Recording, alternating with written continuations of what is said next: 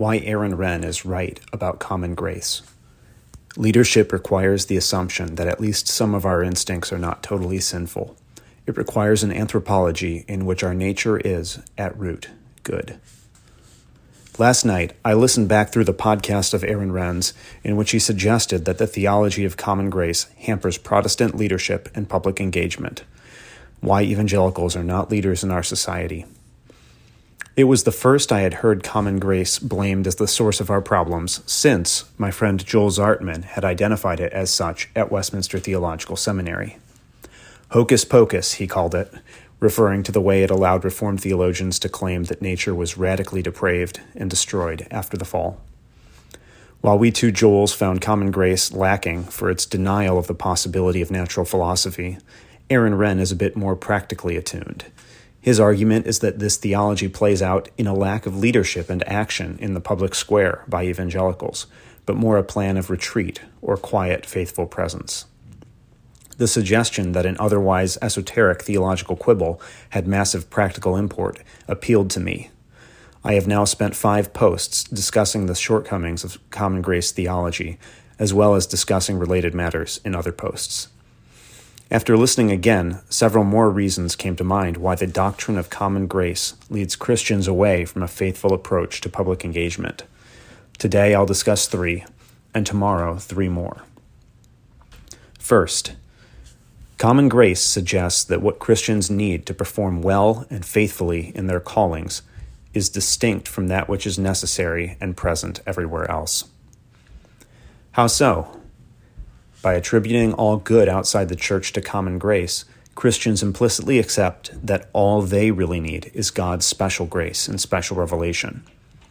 We have parallel paths to truth for believers and unbelievers, but neither of them is rooted in the shared nature of both as human.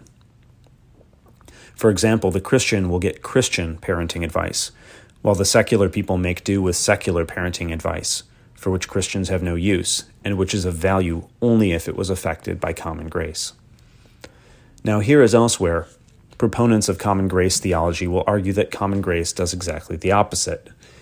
Given that it gives God's gifts to unbelievers, Christians have every reason to embrace those gifts and receive God's common grace also, gleaning insight from secular sources.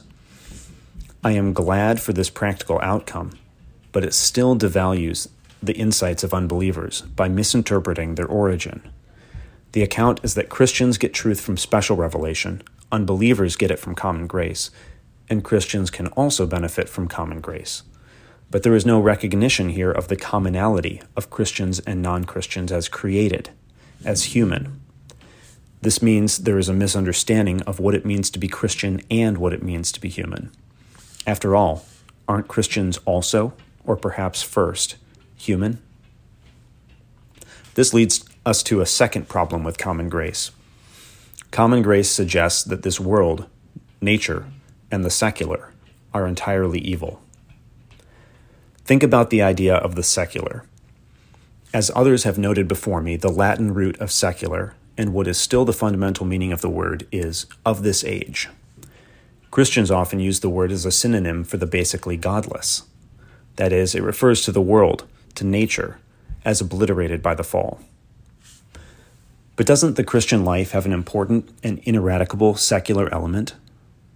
We live in the world. We act in the world. We have a nature that is part of the fabric of this world. To be even more concrete, the secular element of life comes to the fore in the sphere of Christian good works, a point Emil Brunner made well. Doing good works requires operating in accord with nature and with the nature of the people for whom we are acting. This means it requires an understanding of nature on its own principles, autonomously. It also means Christians have no exclusive expertise on the matter. If Christians and Christian organizations want to do good in the world, in financial matters, they would do well to practice good accounting, something on which they have no exclusive expertise. What is more, hiring a Christian accountant will not be as good as hiring a good accountant, whether Christian or not.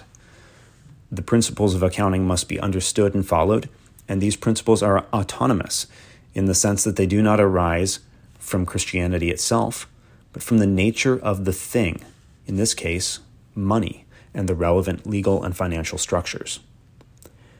Another example of recognizing the goodness of the secular and of our nature is what Renn describes as a condition of leadership. To lead or take any action in the world requires a sort of confidence. In acting, we take ourselves not to be totally controlled by bad motives. Leadership requires the assumption that at least some of our instincts are not totally sinful. It requires an anthropology in which nature is, at root, good. Renn also comments on how Christianity often makes you worse at leadership, which means worse at acting in the world. He identifies this element as Buddhist, and I might add Anabaptist. You think that grace is contrary to nature, which is the view that arises when you view nature as empty or as totally depraved. Common grace, as used today, implies that view of nature in total depravity. As a result, it must view grace, whether common or special, as acting against nature.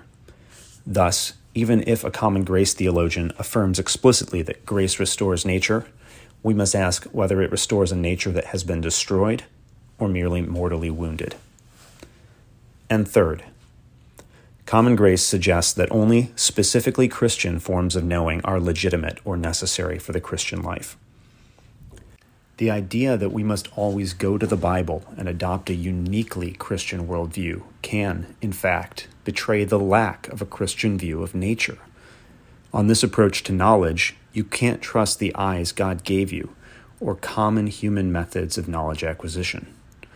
If Christian knowing must be separate and unique, then Christians will end up siloed off from the rest of society in their thought and action.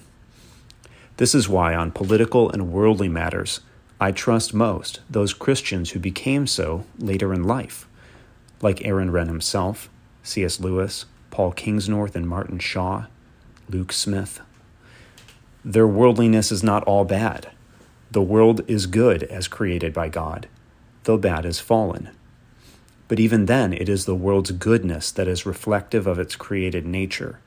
The fall causes a privation with respect to a fundamentally good creation. Christians want Christianity to do or take credit for doing way more than it does.